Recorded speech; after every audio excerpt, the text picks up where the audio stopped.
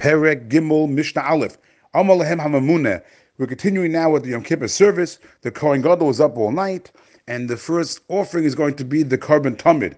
But as the Rav says, b'yom zivchachem, it has to be brought during the day. So we have to ascertain that it's light outside. So Amar Lehem HaMamuneh, the appointed one, says to the Kohanim, who's the appointed one? The Rav says, who Asgan? It's the deputy Kohen Gadol. He says to the Kohanim, Tzu, go and see. The Rav says, Makam Gavoa, go up to the high place in the temple courtyard and see if the time for the shchita, for the slaughtering of the carbon tamid has arrived, meaning it's light outside. So if in fact it is light outside, Haroa Elmer, the Kohen who saw that it's light, he will say Barkai.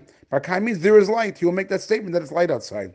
Matisya ben Shmuel Omer. Matisya, the son of Shmuel, disagrees. He says no, it's a little bit later. They have to wait until he says, Hey, Pnei Chol HaMizrach. The entire Mizrach, the entire eastern horizon has lit up. And then the Kohanim below him would say, they would ask, Acha b'Chevron? Did the light spread all the way to Hebron, all the way to Hebron? And then he would say yes, and only then could they begin the slaughtering of the carbon tamid. Why do they ask about Hebron specifically? So the Rav says, in order to bring about the merits of our forefathers who are buried in Hebron. So therefore they ask, is it light up all the way to Hebron?